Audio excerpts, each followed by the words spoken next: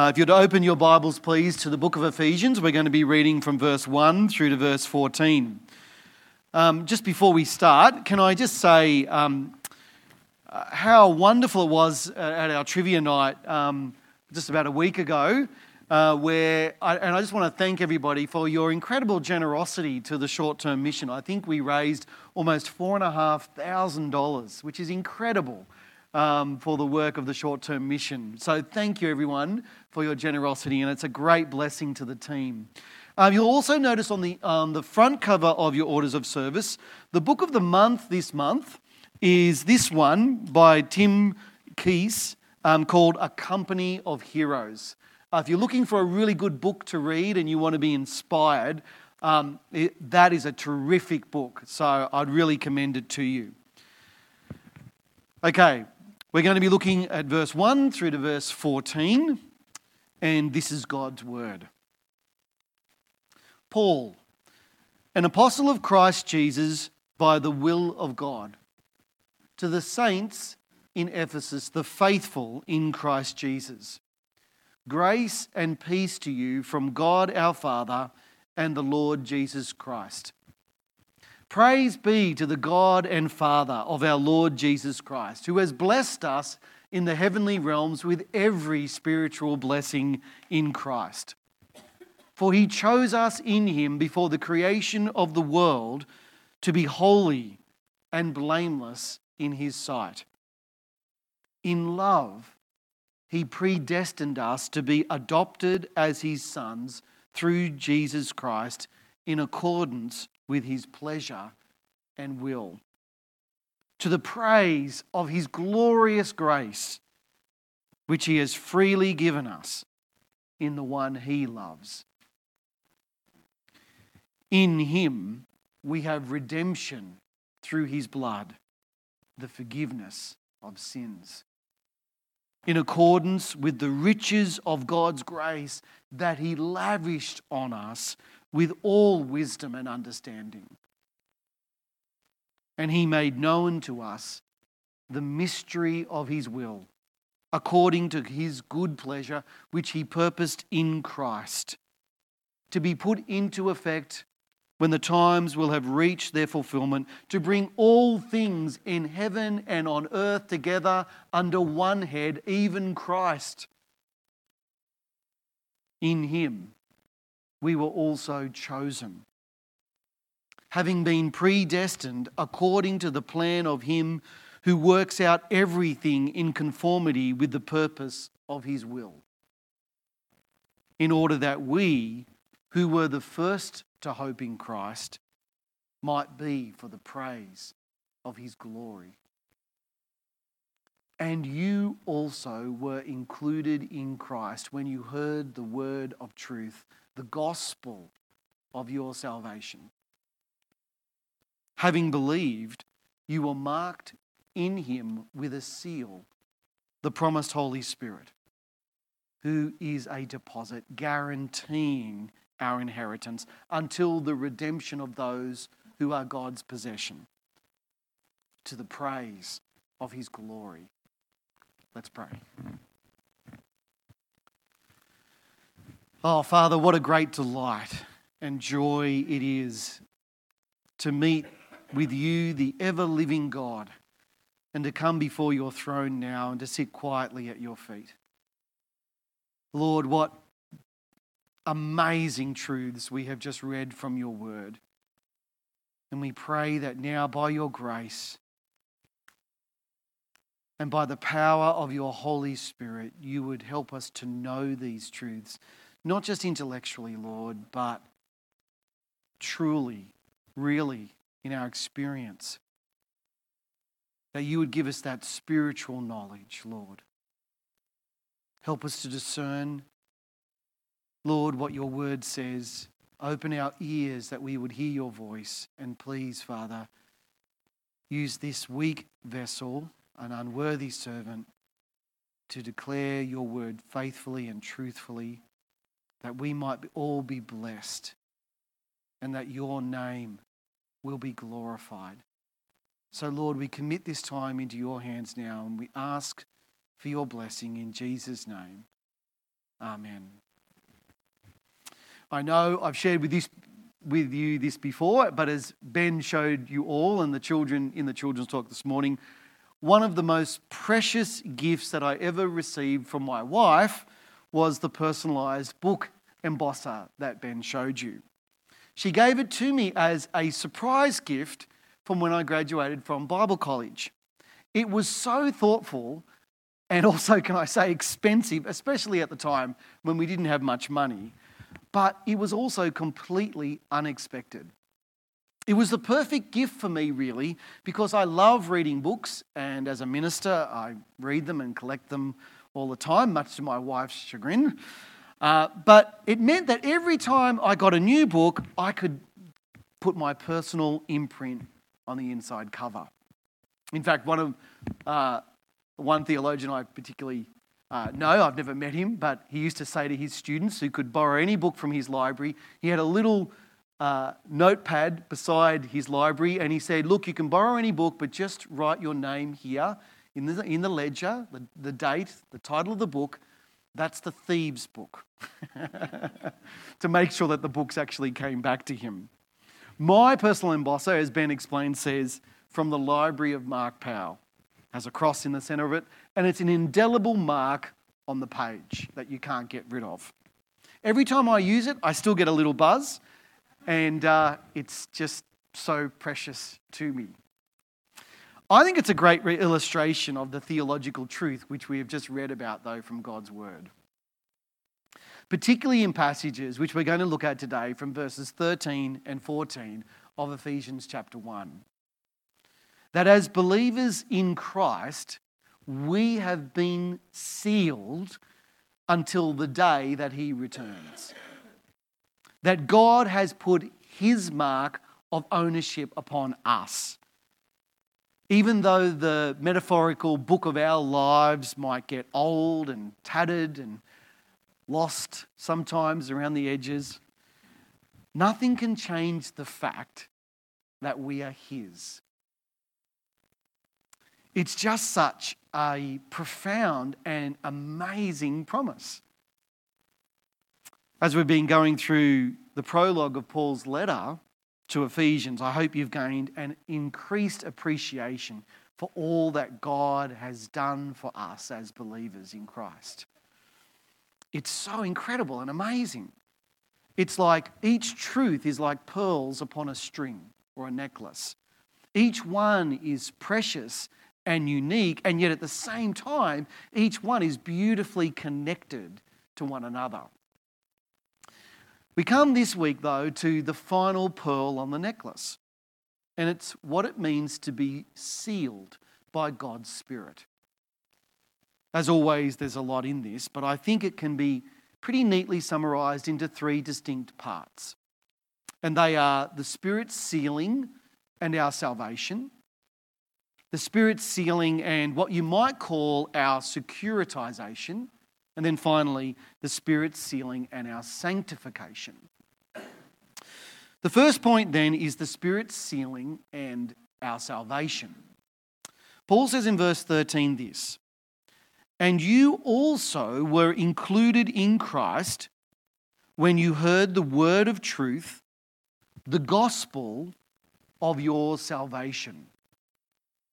Now, something I've been a bit remiss, to be honest, in explaining over the past couple of weeks is the deliberate use that Paul makes with the words us and we and this week you. Why does he use those three distinct terms? Well, it's for a very important reason. Paul is often distinguishing in his letter between the promises and the plans that the Lord makes with the Jews and how it also relates to us, to we who are Gentiles. This will be explicitly developed throughout his letter, and especially when it comes to the second half of chapter 2.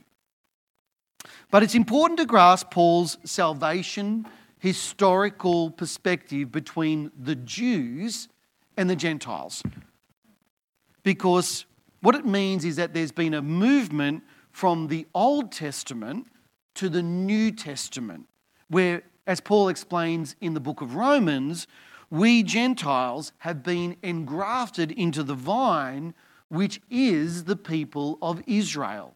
Does that make sense? So the point that Christ's apostle is making at the start of verse 13, though, is that we also were included in all that God has promised for Israel. And what a precious truth that is. Especially whenever we struggle with the question of our own personal assurance before the Lord, of whether or not we have been truly accepted by God. Because take a look at this verse again and notice how clear and certain we all can be. Paul says, and you also were included in Christ. When? When you heard the word of truth, the gospel of your salvation.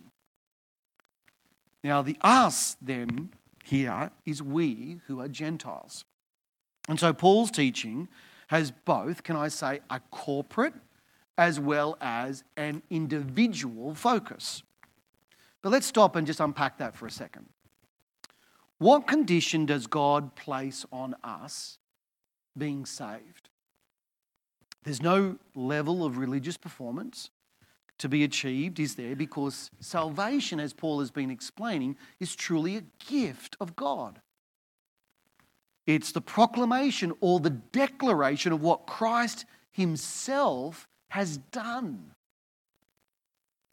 Paul says back in verse 7, if you still have your Bibles open, we too have received forgiveness of sins through his blood. And that when Christ was crucified on the cross, he was making the perfect and final act of atonement for those whom God had chosen from every nation under heaven. And because of that, there would be no more sacrifice of sins, because he has fulfilled the entire sacrificial system of the Old Testament temple and its associated cult once and for all. Amen? As we saw last week, Jesus is the Joshua spoken of in Zechariah chapter 3. And what happened to him has also happened to us. We had our filthy robes replaced with the perfect, sinless righteousness of Christ Jesus himself. And he achieved all of this, as Zechariah prophesied that he would, in a single day. On the day when Jesus died at Calvary, just outside Jerusalem.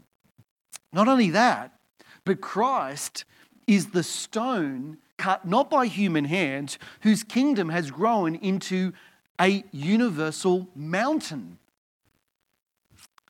There is not a country on earth now which doesn't have people in it who confess Jesus Christ as Lord. This little rock has grown into a mountain. And this is one of the great motivations for cross-cultural missions, that we now have the privilege of declaring his lordship to all nations on earth. It's incredible when you stop and think about it, isn't it? This little movement outside of Jerusalem has spread to South Africa and to Hobart, has spread to northern Thailand, has spread to America, has gone to Russia, has gone all over the world. You see, the good news of the gospel is that it is finished. God himself has accomplished what we ourselves could never hope to achieve. And it's the work of God's Spirit which has actually brought us to saving faith in God's Son. And in so doing, we have been saved from our sins and brought into God's family. Now, there's another really important passage where Paul unpacks this truth, and it's in 1 Corinthians chapter 12. 1 Corinthians 12. Turn up to it with me, and I'll show you what I mean. This is also a great example as to why, be a bit controversial this morning, why there is not a second blessing of God's Spirit. What I mean by that is you can't actually believe in Jesus unless the Holy Spirit has first brought you to faith in him. Paul says in 1 Corinthians 12, verse 1, "Now about spiritual gifts, brothers, we do not want you to be ignorant. You know that when you were pagans, somehow or other you were influenced and led astray to mute idols. Therefore I tell you," and notice what Paul's saying here, "no one who is speaking of the Spirit of God says, 'Jesus be cursed.' And no one can say Jesus is Lord except by the Holy Spirit." In other words, you cannot be saved and not have the Spirit of God. Because it is the Spirit of God who brings you to faith in Christ and therefore experience God's salvation, you see? All of which brings us to the second point, and that is the sealing of God's Spirit and what we might call securitization. That's what I think Paul means when he says at the end of verse 13 and the start of verse 14, "Having believed," right, "you were marked in him with a seal, the promised Holy Spirit, who is a deposit guaranteeing our inheritance." Now, we saw a really powerful illustration of this in this regard in our Old Testament reading from the book of Ezekiel. There we saw how the Lord himself commanded that the idolaters in his temple be killed.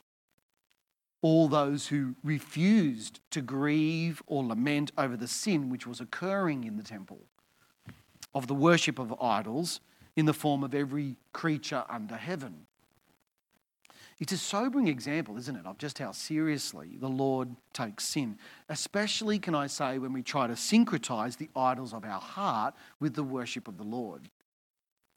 But at the same time, in his righteousness and mercy, God puts a seal on those who are his. And he often does this throughout Scripture.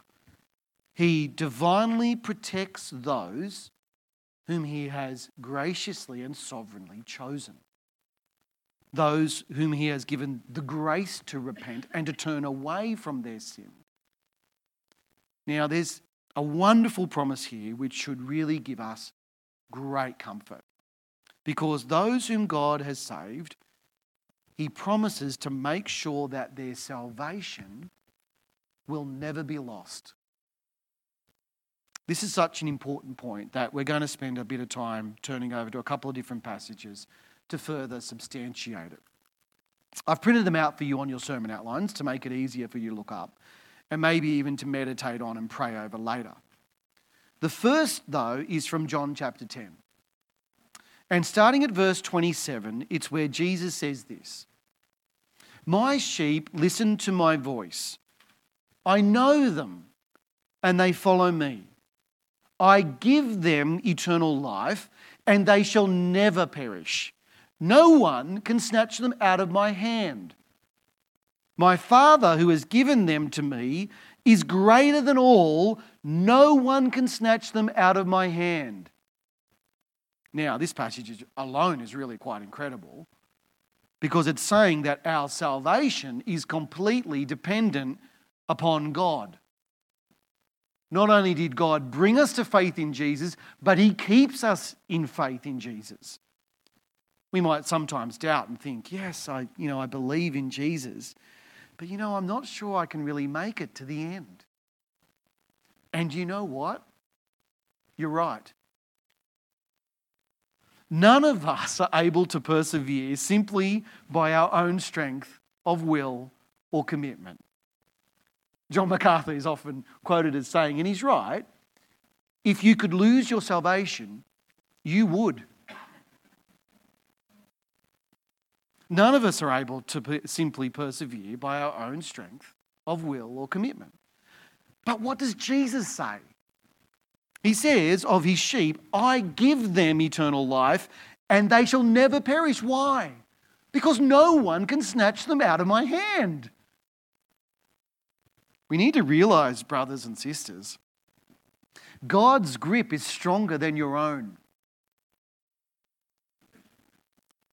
Yes, we're called on to trust and obey him in response, but we need to always keep in mind that it's God that first reached out to us and rescued us. It's God that first drew you to him. And it's his purpose and it's his plan, it's his will to secure our salvation as well. And that's the power of God's Spirit. Have you turned over in your Bibles to John chapter 6? We looked at this passage a few weeks ago, but it's so pertinent that we're going to consider it again, and we really have to come back to it. Indeed, it's one of those passages that would be really good to commit to memory, particularly if you're wrestling with the question of assurance.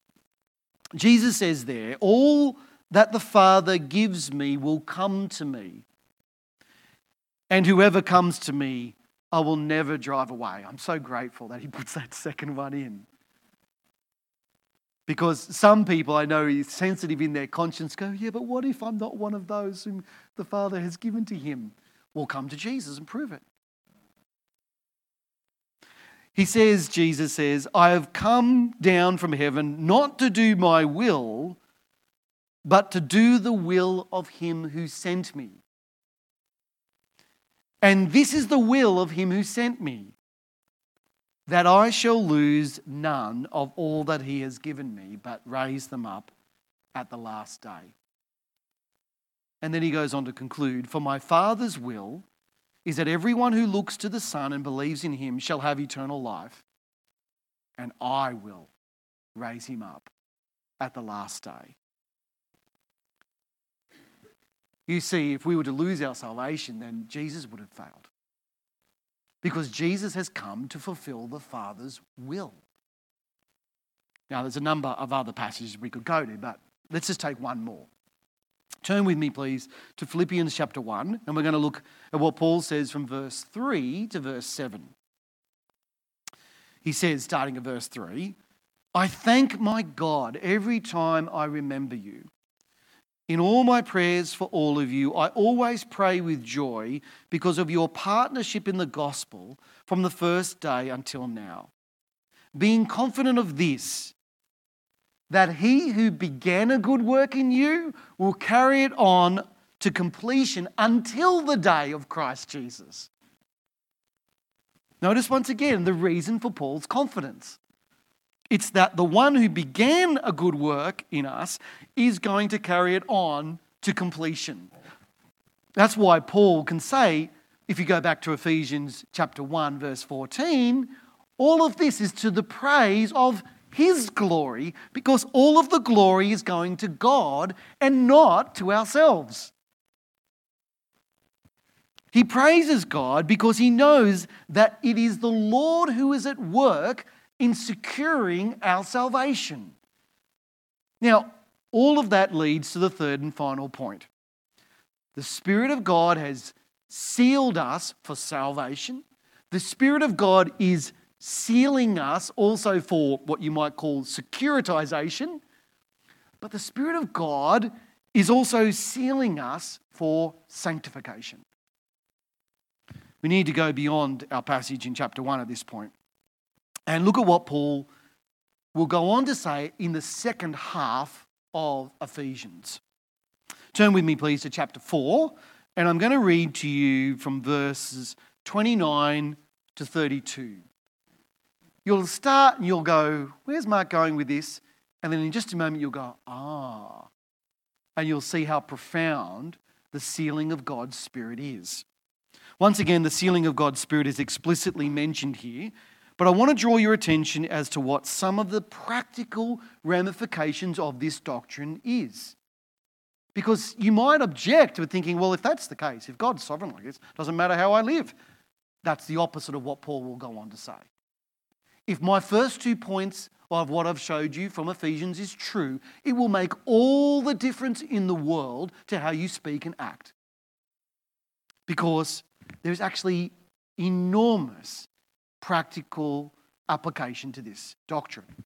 Paul begins in verse 29 by saying this: "Do not let any unwholesome talk come out of your mouths, but only what is helpful for building others up according to their needs, that it may benefit those who listen." Why? "And do not grieve the Holy Spirit of God, with whom you were sealed for the day of redemption." Get rid of all bitterness, rage, anger, brawling, and slander, along with every form of malice. Be kind and compassionate to one another, forgiving each other, just as in Christ God forgave you.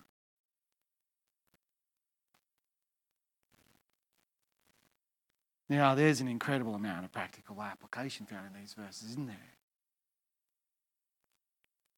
The first is, we have to be very careful how we speak. Is it edifying? Does it build other people up? Sometimes I think that our greatest skill as Australians is the scathing way in which we put others down, and yet we cloak it with humour. It's just sin.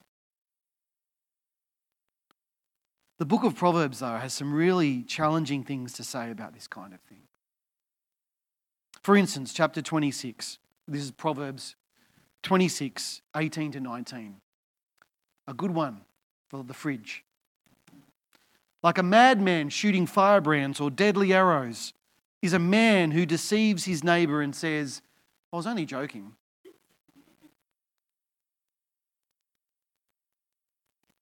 You might immediately protest that's going to take away all humour. But I don't think that necessarily has to be the case. I mean, why does our humour have to bring other people down? Why can't we instead seek to actively build other people up?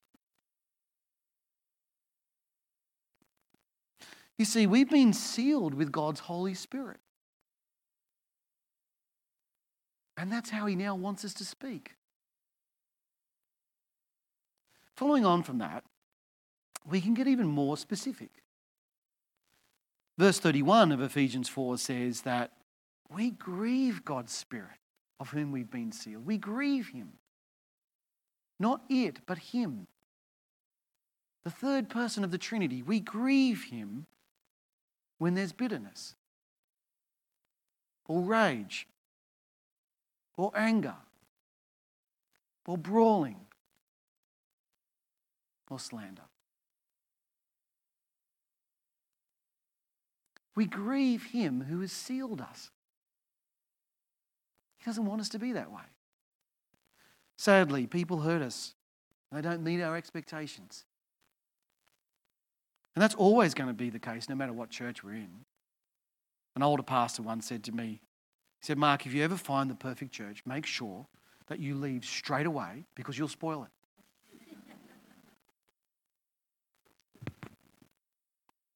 Or as some people say, I don't want to go to church. They're full of hypocrites. Sometimes I've never really brought myself to say this, but I should.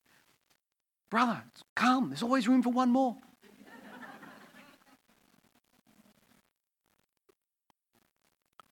What's the characteristic of the truly Christian person? The person that's been sealed by God's Spirit. The person that's been saved. The person that's been secured. I'll tell you what it is. Forgiveness. Verse 32. It's that you'll see kindness, compassion, but most of all, forgiveness. But why? Why would you see that? Because we're good people? No one is good. No, not even one. Because that's precisely those things, kindness, compassion, but most of all, forgiveness, that's what we've received. And it grieves God. It grieves Him deeply when we won't extend it to others. You see, just come back and reflect on everything that we've learned from God's Word over the last couple of weeks or even months. The good news of our salvation is just so incredible and amazing, is it not? We've been justified, sanctified, and even glorified through faith in Christ. We have been given every spiritual blessing in Christ. And because we've received each and every one of these things, the Spirit of God wants us to relate to each other in the same way. Have you been forgiven everything in Christ? Then why would you hold on to any hurt? All of which leads us to the most challenging and I think confronting question of all. And that is, are you grieving God's Spirit? Is your speech pleasing to Him or disappointing? It could well be that your fellowship with God, the reason He doesn't feel close is because you're grieving Him.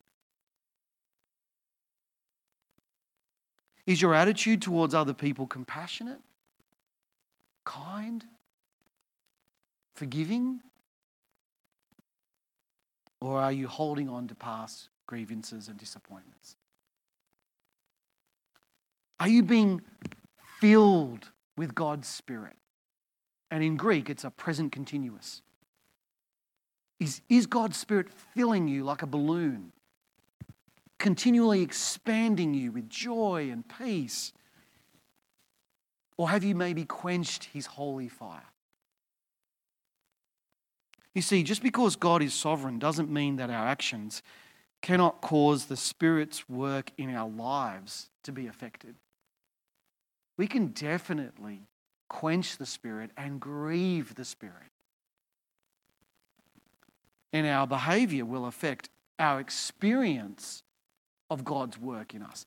It doesn't mean He won't stop working in us, but you just won't experience it yourself in your own soul, the fullness and the beauty and the joy of it. The Apostle Paul says this in Philippians 2. Therefore, dear friends, as you've always obeyed, not only in my presence, but now much more in my absence, continue to work out your salvation with fear and trembling. Notice, not work on your salvation, work out your salvation. We have been saved. Now live it out. Why, he says? Because it's God who works in you to will and to act according to His good purpose. Because it's God's Spirit that's in us. It's precisely because we've been sealed by the Holy Spirit that we're to lead holy and transformed lives, lives of love. Because we've been loved. We are loved. The Lord Himself is at work in us, friends, by His Spirit. So let's make sure that we don't grieve Him in what we say.